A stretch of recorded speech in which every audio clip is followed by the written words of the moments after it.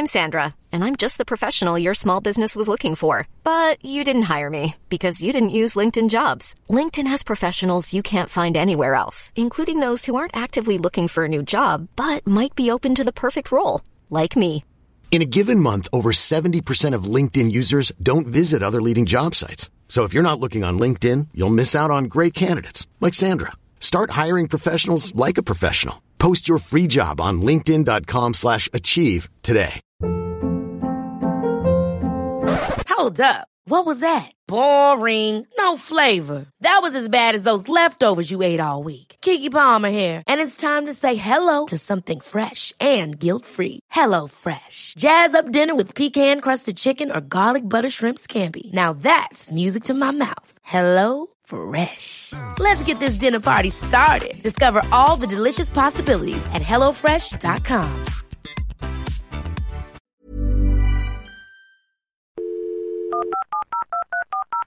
This podcast is a Royfield Brown production. Find others on iTunes. All right. Yeah, I know. Michael, have you got a minute? Michael, please don't safety car. Toto? Yes. It's called a motor race, okay? Toto, we went to car racing. Summer's over and it's business as usual with another stonking win for Red Bull. It's Verstappen's championship to lose. They pissed Ferrari have already given up the ghost. And on the horizon you can see Max Verstappen disappearing into the distance. It's lights out and away we go. Sainz reacts quickest. Perez comes across to cover off Fernando Alonso. And behind Fernando Alonso, it's his old teammate Lewis Hamilton into the Lecombe chicane. And they make contact! What an idiot. This guy only knows how to drive starting first. As Ocon loses a place and onto the gravel, the Williams spinning and then tagging the Alfa Romeo, Nicholas Latifi. Guess what? The DRS has been powerful. I rather think Max Verstappen is about to retake the lead because of the pace of the Red Bull. Max Verstappen into Lecombe chicane leads. Very nice move there from Seb, but look at this. He's got two queuing up behind him here. There's three abreast as the AlphaTauri of Gasly retakes the advantage over Sebastian Vettel, and the Alpine of Ocon goes round the outside. It's the second time in this race Ocon's taken two cars in one corner, isn't it? Yeah, it's all well that ends well for Max Verstappen, and taking the line, winning the Belgium Grand Prix. Hello, I'm Shannon Mabry, your host of the Race Directors podcast, and I am joined today by the soon-to-be blue-flagged backmarkers F1 journalist Ed Spencer and assistant producer Joe Spagnoli.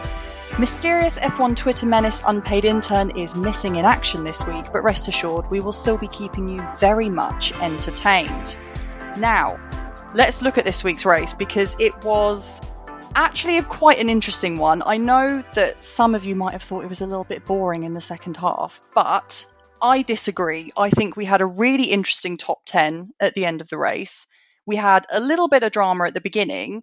All in all, it was certainly an improvement on last year. At the very least, it was better than last year, which I appreciate. For that one, the bar is in hell. However, let's kick off the conversation with that Fernando and Lewis crash, because that was quite something. And I think in particular, Fernando's comments in the heat of the moment afterwards, this guy only knows how to start first and win, something along those lines, to paraphrase the man in his heated anger.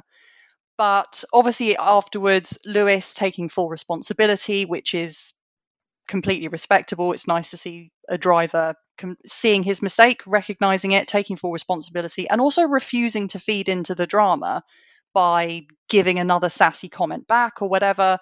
I think Lewis is, at this point in his career, so over it, and he has matured a lot, and he knows exactly what the interviewers are doing when they're trying to get those little sound bites from him, and he refused to give it, which I respected a lot. But guys, I'd love to get your thoughts on this, because for me, I was expecting a lot more drama in that first lap, to be fair, but it was quite a moment with Lewis flying through the air. It was a weird incident. Two drivers jockeying for position on the run up to Lecombe, and it was inevitable that neither of them were going to give space. And what we had was a very simple, rather dramatic Spa accident. The one thing I will say is that in the heat of the moment, any driver is going to say something quite nasty about the guy who's just had a collision with. So whether Fernando meant it or not, I don't know. It seemed like there was a little bit of malice towards his comments. But if you're up to seconds on the opening lap, you've got a chance of getting signs. If you're going to have a collision, potentially damaging suspension, you're going to be annoyed. So, yeah, an interesting collision, and I think Lewis did the right thing admitting at fault because he did turn in on him. So, I believe the driver, not some random armchair racing driver on F1 Twitter. It's been blown out of proportion absolutely wildly. Lewis Hamilton is 100% at fault for that mistake, but it's okay. He admitted it because he is a racing driver of moderate intelligence and the most basic fundamental racing IQ. He can tell it's his fault. He owns up to it. People attacking Fernando Alonso for those comments on the radio. For goodness sake, even NASCAR drivers say that you shouldn't go to drivers right after they've been crashed out because they typically don't have nice things to say about the other driver. I'm amazed that people cannot see through that, cannot apply just a little bit of nuance to this situation. And the people who are responding to this with attacking Alonso, saying Lewis has won more races from off-pole position than Alonso has in his whole career, are we just going to ignore how unprecedentedly lucky and fortunate Lewis Hamilton has been with the cars he's driven throughout his career? I'm not going to be. I'm disappointed that everyone else seems to. Damn, that one even made producer Royfield raise his eyebrows. That's quite something. But, I mean, no, I have to agree with you. Obviously, he has certainly more than a modicum of racing IQ for sure. But there's no way that you could play that in any other way than Lewis is entirely at fault. There was no getting around that at all, and I completely respect that point. You're absolutely right. You couldn't be more right, Mr. Spagnoli. But we're going to move on. Let's talk about AlphaTauri, because both AlphaTauri drivers executed their races quite well, although Gasly was predictably much better than he has been. At one point, about halfway through the race, I forget which lap, I just looked at the standings and said, holy crap, Gasly's in the points, which is really saying something about him this year because he's been so consistently outside the points and unnoticeable, unlucky, maybe. The car's been horrendous. But actually seeing him in the points this week, I nearly fell off the sofa, to be honest. It was a surprise, to say the least. But we like to see that. For Gasly, I highlighted for sure. AlphaTauri in general, both drivers this weekend. Even Tsunoda, he had his best weekend since probably Baku at the very latest, and it was actually a lot better than it looked. He got stuck in traffic, they put him on a bad strategy, quelle surprise. He actually did very well with the circumstances. Pierre Gasly in qualifying, how on earth he got that car into Q3, I will never know. In Sector 2, that thing was experiencing the classic bad Formula 1 car syndrome. Oversteer followed by mid-corner understeer. Not many cars have it. It's a sign that they have just designed a fundamentally bad race car this year. Pierre Gasly is working miracles in the thing. He's always good at Spa, to be fair, but this year he was one of the best on the grid throughout the entire weekend. He really was, and it was nice to see. But if we're going to talk about how the hell did he get that car into Q3, can we talk about Albon in the Williams, please? Because where the bloody hell did that come from? And while we're on the subject of Williams, we will talk about Latifi as well, because Latifi out is all I have to say. Just get rid of the man. But let's talk about how the hell Alex Albon got that car into Q3 and finished in the points, because that is, in and of itself, quite the achievement. First weekend, I think Williams have really had a car that can fight for the top 10.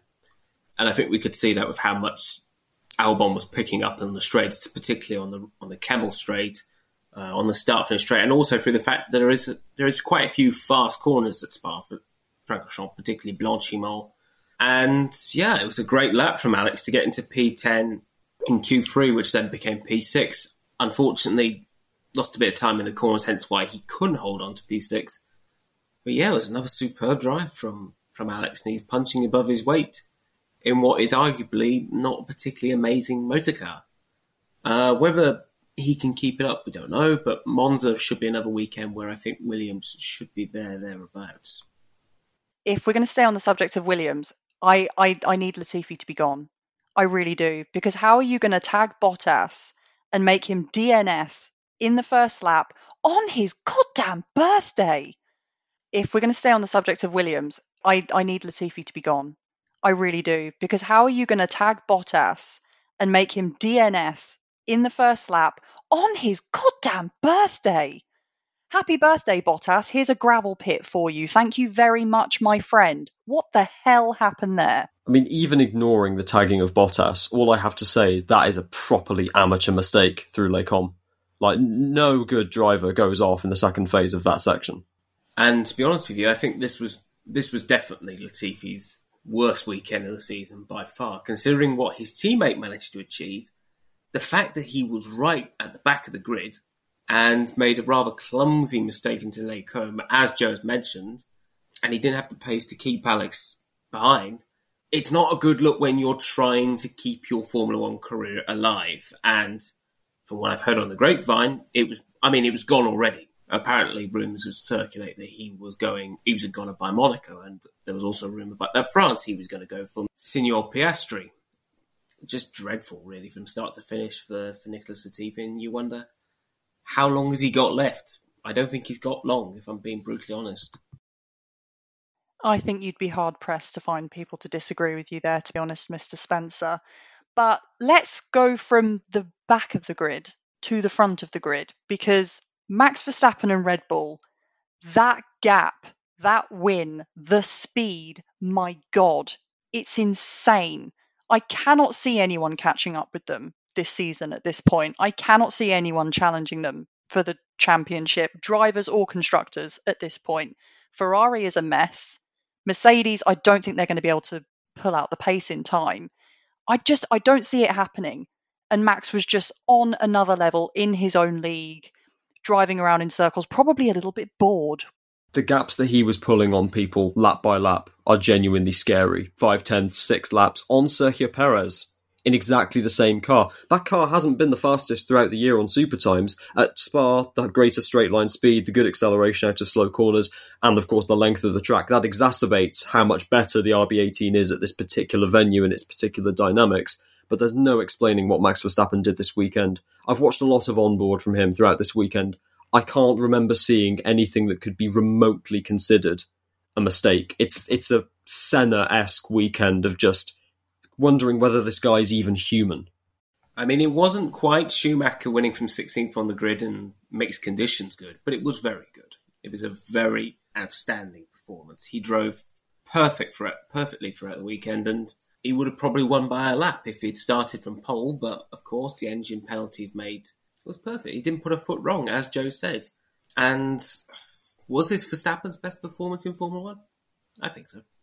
But on the subject of Max Verstappen onboards, let's talk about that little visor tear-off that found its way into Charles Leclerc's front right brake cooling, I believe it was. And I understand that it's probably a very, very rare thing. It doesn't happen very often.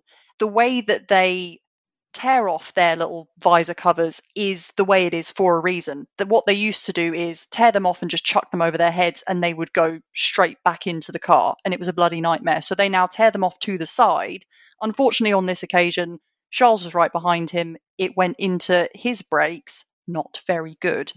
There was a little conspiracy going around F1 Twitter, of course, that this was a load of rubbish made up by Ferrari, claiming that it was Max's tear-off when in fact it was an issue with their brakes, which I'm sure all of us think is absolutely insane. However, it is floating around because F1 Twitter is F1 Twitter. But I would love to get you guys' thoughts on this, because I don't know about you. I've seen the onboards, and to me it seems clear as day. It's floating around, so let's just sink it. It's complete nonsense. Ferrari, for all their errors, are human beings, and there is no human justification for why they would bring Charles Leclerc in that early to change tyres, unless there was something mechanically wrong with the car. It wasn't deliberate, of course, it's a 1 in a million thing. Now you explain it, it's actually surprising that it doesn't happen more often, the amount of tear-offs that get chucked off on first laps, especially around tracks like this.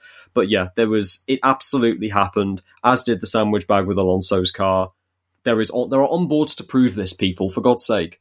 There's very little to hide in Formula One these days, particularly with the onboard camera. If people believe that it's a conspiracy why Charles came in, I think you need to stop watching too many conspiracy theory videos on YouTube and, go outside and breathe some fresh air.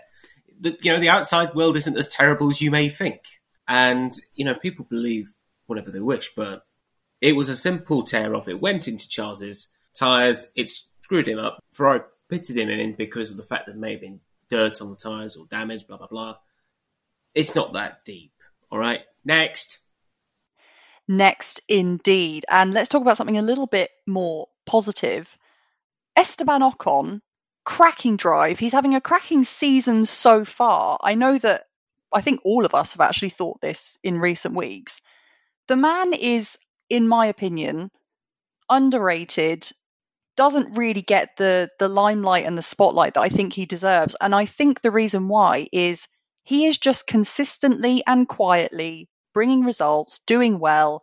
He's a bit like, say, the Lando Norrises of the world, who aren't really making that many mistakes. They're just quietly putting in good drives.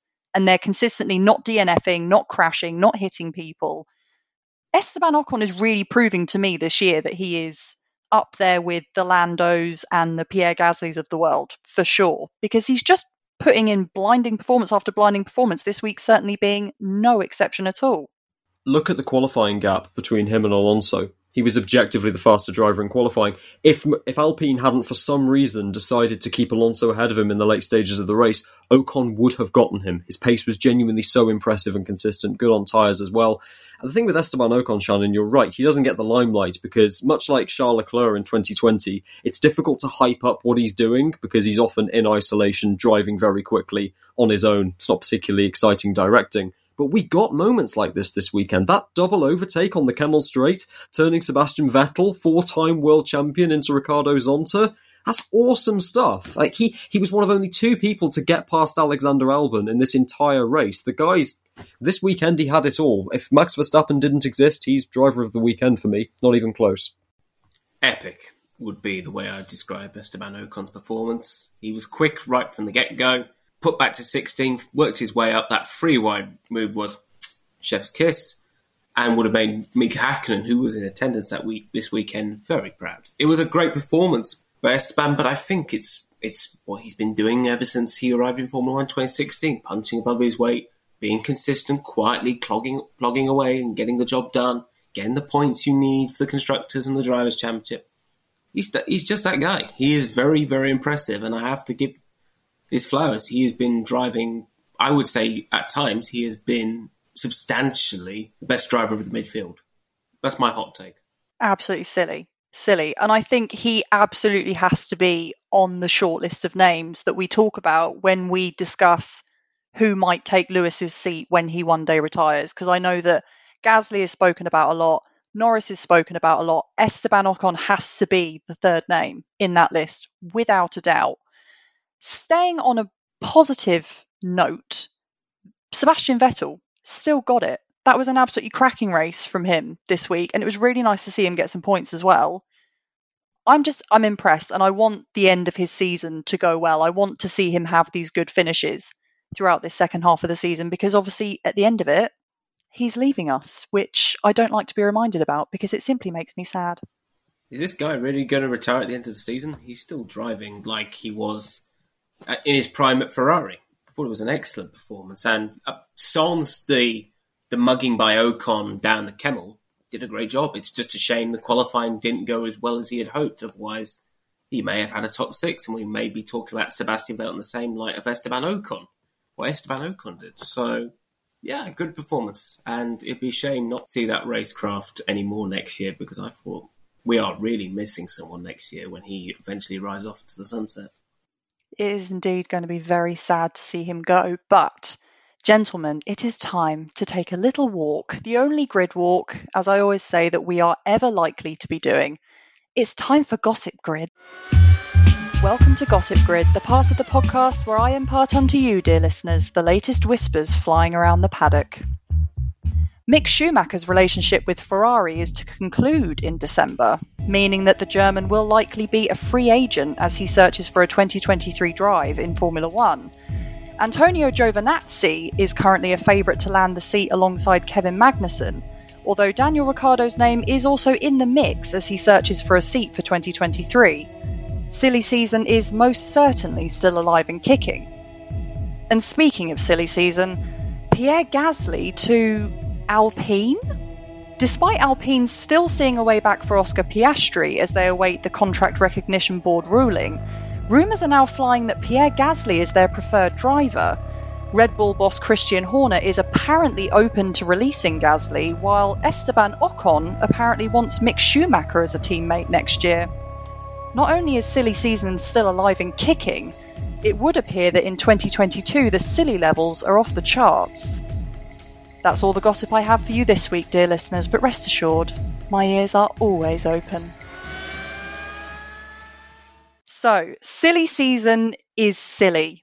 News to no one. But I feel like this Pierre Gasly news kind of threw me sideways today, because in my mind, where did that come from? It feels like only recently he was confirming that he very much still had another year left on his contract with AlphaTauri. Where has this even come from? Simple, really. A domino effect to the silly season, from Seb retiring, Aston Martin getting Alonso, to Piastri saying, you're right, with Alpine. Now Pierre Gasly has whooshed himself into the Alpine drive. And to be honest with you, I think he would be a very good choice for Alpine. He's a Grand Prix winner, he's experienced, he's had plenty of years under his belt, he's dragged the AlphaTauri to places it should have never gotten to. I think he would be a good choice if Alpine decides to go with him. And think about the marketing side. A French super team. Zut talent. It'll be as French as Serge Gainsbourg smoking a gitans in a Parisian cafe. It'll be very interesting to watch, those two. All via Enstone, of course. C'est normal. I do think that if Pierre Gasly were to go to another team, Yuki Tsunoda would just be clinging on to his ankle like a little barnacle, refusing to let go, because that relationship is pretty cute. You can't lie. But also Mick Schumacher potentially leaving his relationship with Ferrari, presumably either not seeing a future with them or not wanting to wait until either Carlos or Charles moves on. And now potentially, I didn't see that coming, I'll be honest. I did not see this coming either. I thought he was committed to waiting on that Ferrari seat. I don't know about you guys, but another one that just threw me sideways. Am I being silly? No, actually, because Gunther Steiner has regularly said that he's, questioning Mick's talent, because of the fact that, up until Canada, he was crashing a lot, and Steiner did openly call him out in public, saying this is not acceptable, you've got to improve, we're running out of money. So it's no wonder that the relationship has kind of broken down, and with the fact that there's going to be no vacancies at Ferrari till at least 24, 25, you kind of wonder, what do you do with him? You can't just keep him in the loop saying, okay, we'll give you another year at Haas, another year until they realise, what do we do with you now? So it's difficult for him. He's definitely come on since that Monaco crash, but as we know, Formula One is a piranha club. 1 minute you are the hottest shit in town, and next minute you're yesterday's lunch. I mean, what about Mick to AlphaTauri? If Pierre Gasly does go to Alpine, Mick to AlphaTauri? I don't really see anyone in the Red Bull Drivers' Academy that could come up and fill that seat. Again, am I being stupid? Joe? Red Bull have no one to replace Gasly with. I'm not kidding. None of their F2 drivers, there are 5 of them, none of them are ready. And they don't like going outside that academy. So if they wanted to poach Schumacher from FDA, bring him over to the Red Bull hierarchy, I've heard of worse ideas, certainly coming out of the mouth of Helmut Marko, but again, who else are they going to replace Pierre Gasly with? Silly season is confusing me so much now that I try and figure out where everyone could possibly be going and where everyone fits in, and then parts of my brain just start exploding and I give up because it's confusing me too much at this point. So before I do lose another part of my brain to spontaneous combustion, let's jump in our little time machine. It's time for Looking Back with Ed Spencer. Now, for Zandvoort, I had to scour far and wide to find a race that I could talk about in detail, mainly because the old races were in black and white and were pretty much undescribable. But luckily for this one, I could use something. And this was the story of Niki Lauda's final Grand Prix victory. It's the story of Lauda's last hurrah. It's Holland 85. Hiring for your small business? If you're not looking for professionals on LinkedIn, you're looking in the wrong place. That's like looking for your car keys in a fish tank. LinkedIn helps you hire professionals you can't find anywhere else, even those who aren't actively searching for a new job but might be open to the perfect role. In a given month, over 70% of LinkedIn users don't even visit other leading job sites. So start looking in the right place. With LinkedIn, you can hire professionals like a professional. Post your free job on linkedin.com/achieve today. Hold up. What was that? Boring. No flavor. That was as bad as those leftovers you ate all week. Keke Palmer here, and it's time to say hello to something fresh and guilt-free. Hello Fresh. Jazz up dinner with pecan-crusted chicken or garlic butter shrimp scampi. Now that's music to my mouth. Hello Fresh. Let's get this dinner party started. Discover all the delicious possibilities at HelloFresh.com. Millions of people have lost weight with personalized plans from Noom. Like Evan, who can't stand salads and still lost 50 pounds. Salads generally for most people are the easy button, right? For me, that wasn't an option. I never really was a salad guy. That's just not who I am. But Noom worked for me. Get your personalized plan today at Noom.com. Real Noom user compensated to provide their story. In 4 weeks, the typical Noom user can expect to lose 1 to 2 pounds per week. Individual results may vary.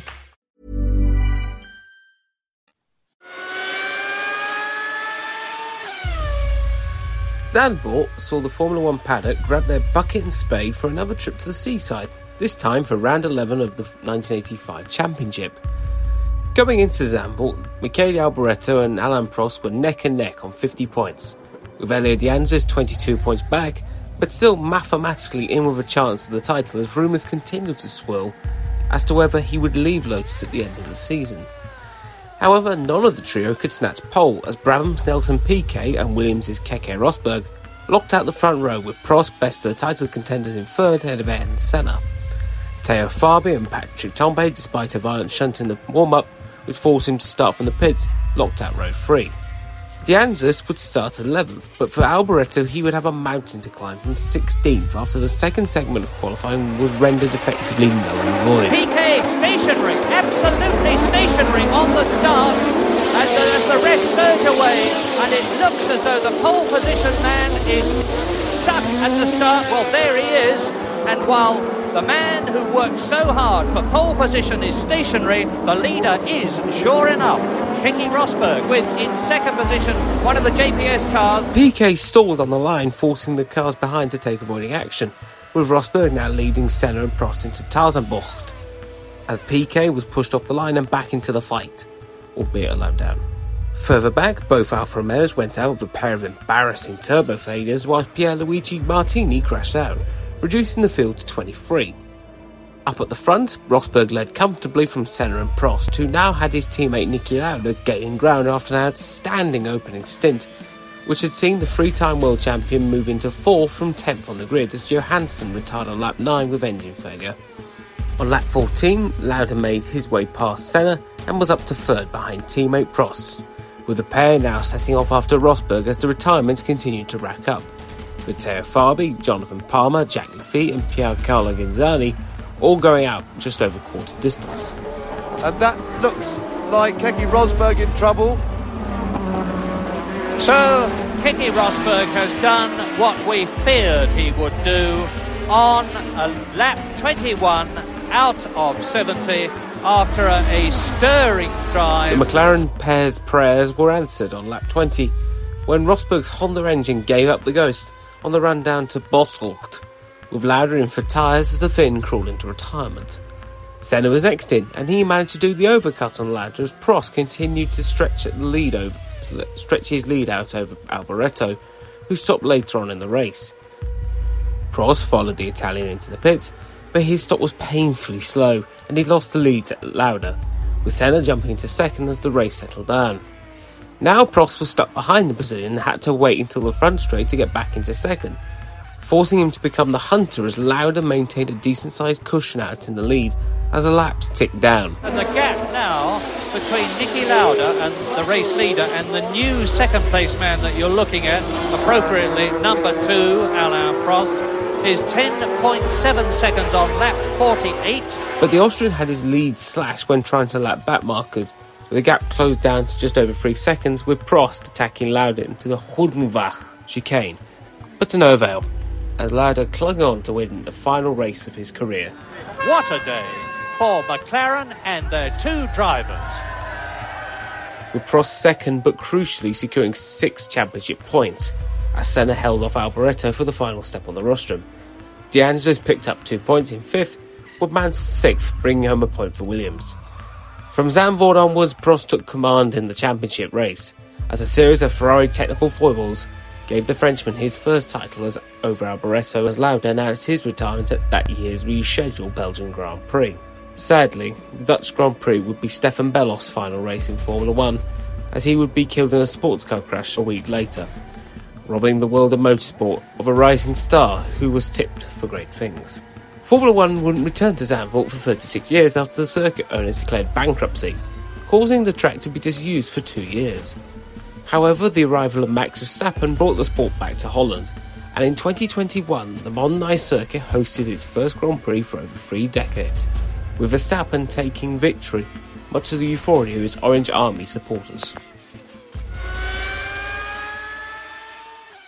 Well, I've got to say, Ed, listening to that has made me even more excited for next week's race, and I am optimistic that we could see hopefully a surprising result, maybe, or are we just going to see Max up front again, having a comfortable first place? Am I being delusional? Producer Royfield is nodding his head. Shannon, you're delusional, he says. Holland coming back on the race calendar was something which I look forward to, because I do actually remember Lauda's last victory. I remember that race. And I remember Zandvoort was always interesting for 2 reasons. Number one, there was sand on the track because it's close to a beach, and the corner Tarzan. Murray Walker was saying, and he's coming round Tarzan. However, the race last year was a massive letdown as a spectacle, considering it had that banked corner. Nothing happened. It didn't give drivers an extra opportunity to switch lines in the way that the race designers thought. So I actually think Zandvoort's a bit of a bust in terms of a decent racing track. But in terms of a spectacle, with all those orange fans, amazing. Or as Lando Norris likes to call them, McLaren fans. But it is time, chaps, to do our news of the week. And I'm going to kick off with a particularly spicy little news bite. Mattia Binotto seemingly refused to do a live interview with Sky Sports Italia this weekend after some disagreements he had with the interviewer in the post-race chats at Budapest, where the interviewer expressed criticism of Ferrari's strategy putting Charles on hard tyres. So I guess this week he just said nope and decided he wasn't going to do it. So, classy behaviour from Mattia. It says an awful lot that I'm taking the side of Sky Italia in this whole decision. The most famously worrying words, especially in football, are according to reports from our colleagues at Sky in Italy. As soon as that starts, you know it's going to be unreliable. The fact that I am on their side against Mattia Binotto on this, that tells you all you need to know. The guy just cannot face criticism. Well, I mean, Carlo Vanzanini is a very controversial figure, but come on. The Tifosi are annoyed. You finished 3rd and 6th. I think the fans would like to know something. After all, they do contribute to your pay packet. Not to mention, just quickly, the fact that he's scared of one reporter at a venue that isn't in Italy. What's he going to do when he goes to Monza, when there are going to be tens of thousands of actual Italians calling for your head after the season that you have just presided over? It's not going to work, Mattia. You can't dodge the vampires forever. They're going to be there with their pitchforks. It does make me wonder what would have happened in 2020 when Ferrari were going for a real slump. I reckon the fans would have been quite hostile. So they would have had to have been all sorts of stuff near the pit wall. While we're with you, Mr. Spencer, what is your news of the week?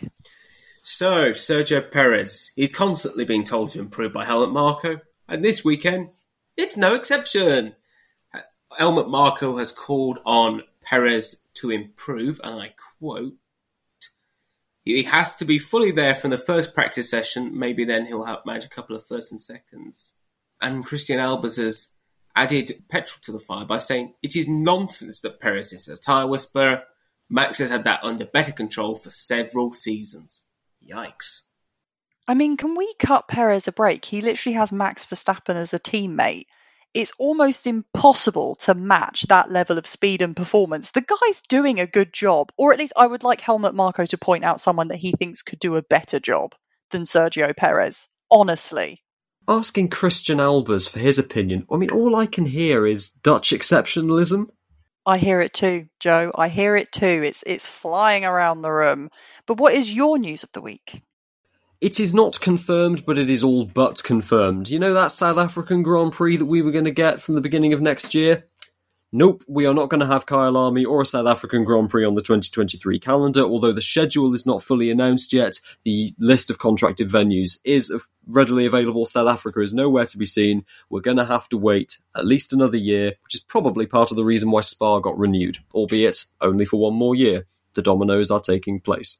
Are you telling me that my Gossip Grid reports throughout this season were wrong? Because I've been talking about this coming back with certainty for months. I will defer your criticisms, Shannon, to Wikipedia, which disagrees with you. I'm not saying anything. I do not shoot the messenger on this occasion.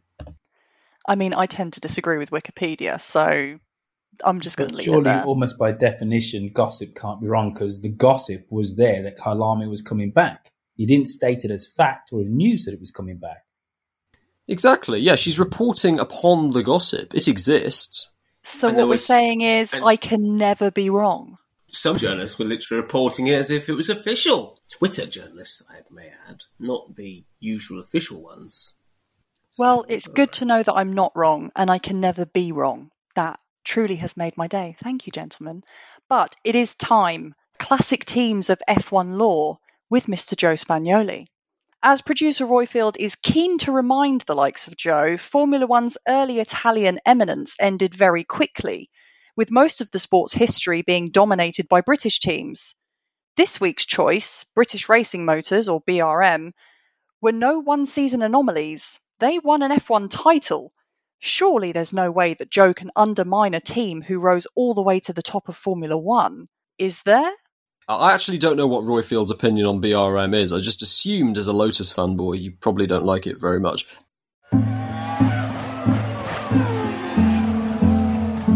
Fresh from the high of the UK winning the Second World War, with no help from other nations of course, entrepreneurs Raymond Mays and Peter Berthon wanted to further that sense of national pride through the means of an all-British Formula One team backed by the British motoring industry.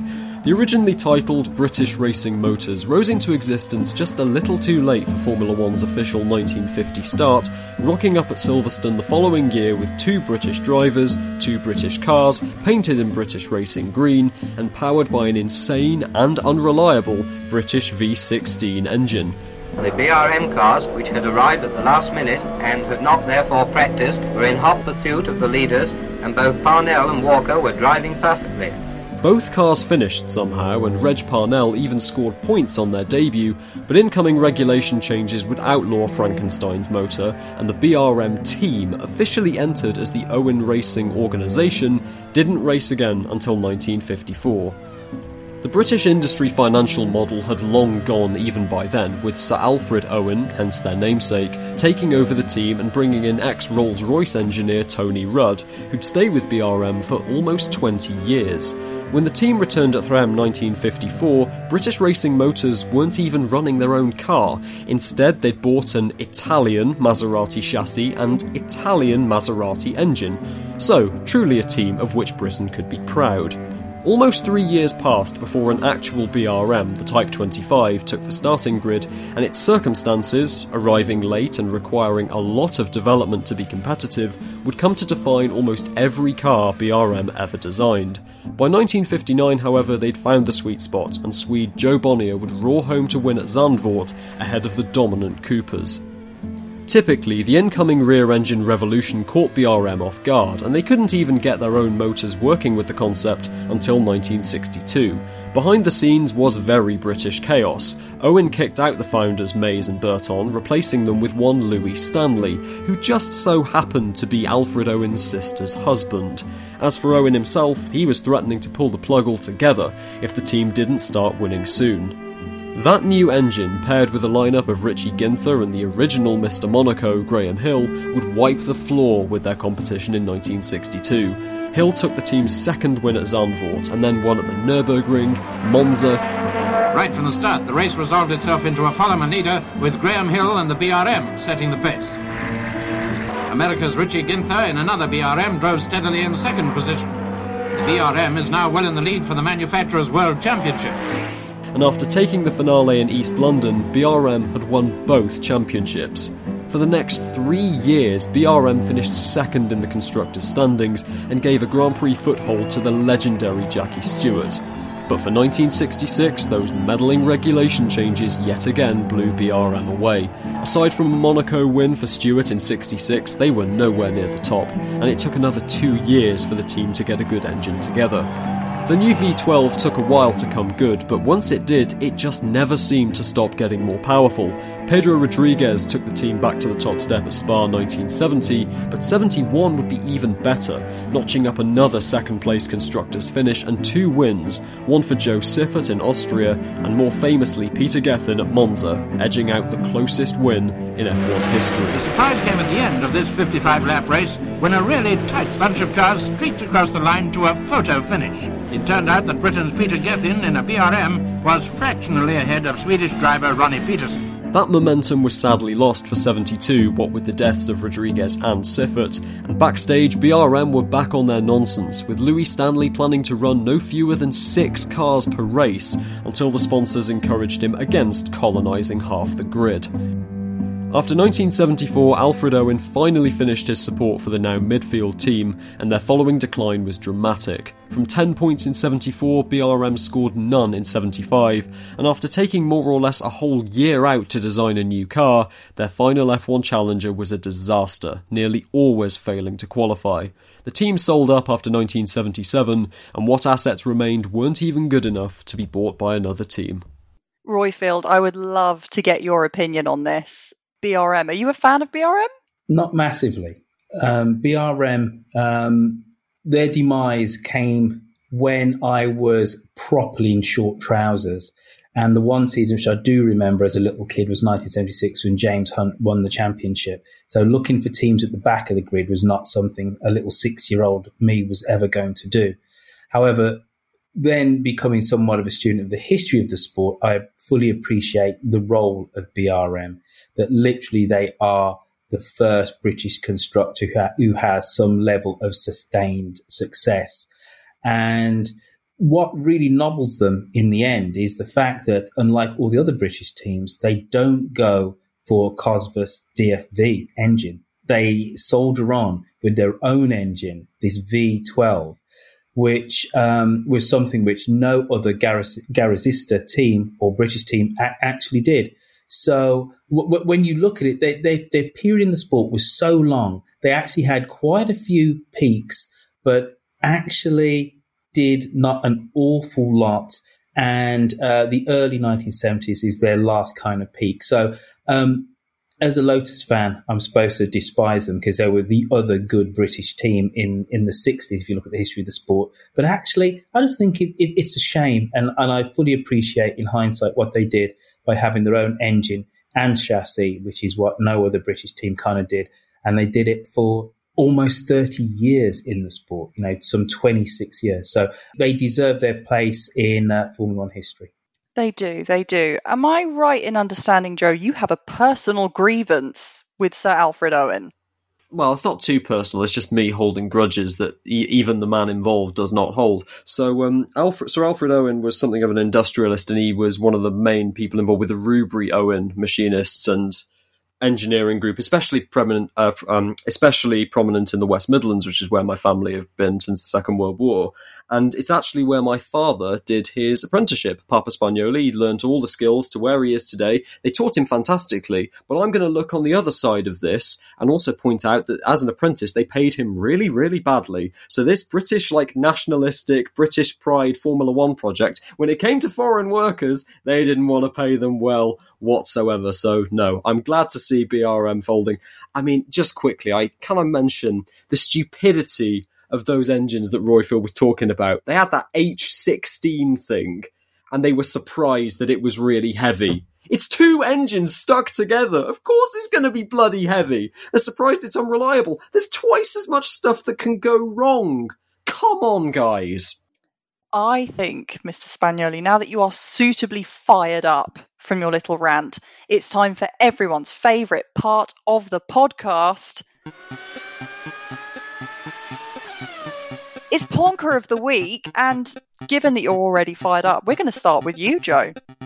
I am really concerned about how little attention has been given to this guy in recent months because people just expect it of him. I'm not letting him sink below the radar this time. Nicholas Latifi was dog awful this weekend. That accident at Les Combes makes no sense for a Formula 1 quality driver. It's bad enough that he made the mistake in the first place, even worse that he took out someone who was actually doing pretty well that weekend, Valtteri Bottas.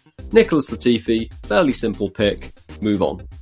I'm not going to disagree. Mr. Spencer, who is your plonker of the week? Which catering company is it this time? There's no catering companies this time. It's Ferrari Strategies Department.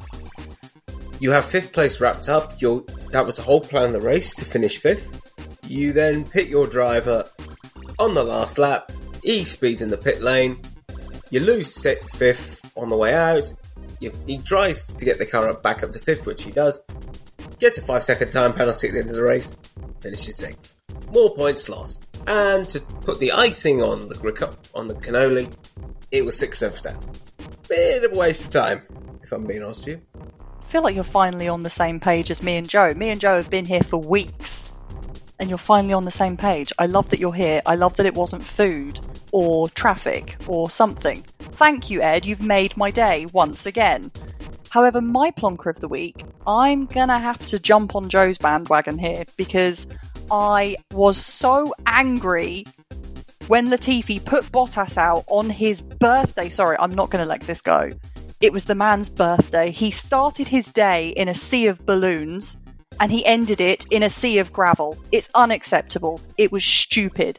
And the fact that he was able to carry on the race in his mediocre, uneventful, crappy way and finish it while Bottas was probably sat in his little sea of balloons drinking a tiny little bottle of beer going, traditions, just made me sad. Latifi out. He needs to go. Goodbye. He's my plonker of the week. Are you telling me that they left Bottas's car in the gravel until he went to sleep at midnight? Well, his race ended in a sea of gravel at the very least. So not his day then. I mean, if it was me, I probably would have just sat in the car and sulked for the rest of the day, but that's why I'm not a Formula 1 driver. I can understand where Royfield's coming from here, but honestly, Royfield, he took him out of the race and then forced him to watch this year's Belgian Grand Prix. That's not fair. No one deserves that. Fair enough. Good point. Oh, yes. Well, in the absence of our good friend intern, I think we're going to need you to do a plonker of the week. Nicholas Latifi. Can I just quickly add something? Since we're talking about what we would do if we were Valtteri Bottas after the race, I probably would have waited to the safety car and gone and flipped through the bird and then walked back off because, yeah. How very NASCAR of you. That's what I'm thinking. Might as well embrace my inner hillbilly. Actually, change that. Embrace my inner NASCAR driver. I'm as big as one, so who knows? Maybe I act like one too. Well, I think it would have been well within Bottas's rights to choose violence after that shocking behaviour. And I hope he had a lovely rest of his birthday, because I really like Valtteri Bottas and it made me sad. But on the plus side, we have a clear, undoubtable winner for Plonker of the Week. That is Nicholas Latifi. I hope someone at Williams is listening to this. Get rid of the man. For the love of God, make him go. And with that, we have run out of time this week, chaps. That is the end of this week's Race Directors podcast. I would invite you, dear listeners, to please write us a review on Apple iTunes if you feel so inclined, if you've been enjoying the podcast. We do also have a channel on YouTube, so search for and subscribe to the Race Directors podcast to watch some of our content on there.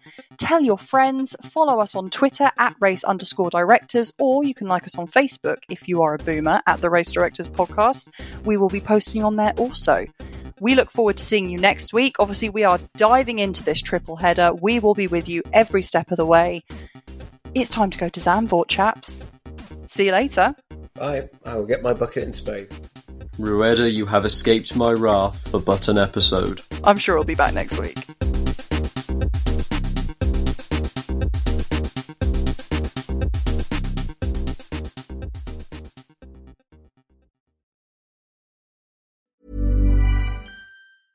Ever catch yourself eating the same flavorless dinner 3 days in a row? Dreaming of something better? Well, HelloFresh is your guilt-free dream come true, baby. It's me, Keke Palmer. Let's wake up those taste buds with hot, juicy pecan-crusted chicken or garlic butter shrimp scampi. Hello Fresh. Stop dreaming of all the delicious possibilities and dig in at HelloFresh.com. Let's get this dinner party started. Even when we're on a budget, we still deserve nice things. Quince is a place to scoop up stunning high-end goods for 50 to 80% less than similar brands. They have buttery soft cashmere sweaters starting at $50, luxurious Italian leather bags, and so much more. Plus, Quince only works with factories that use safe, ethical, and responsible manufacturing. Get the high-end goods you'll love without the high price tag with Quince.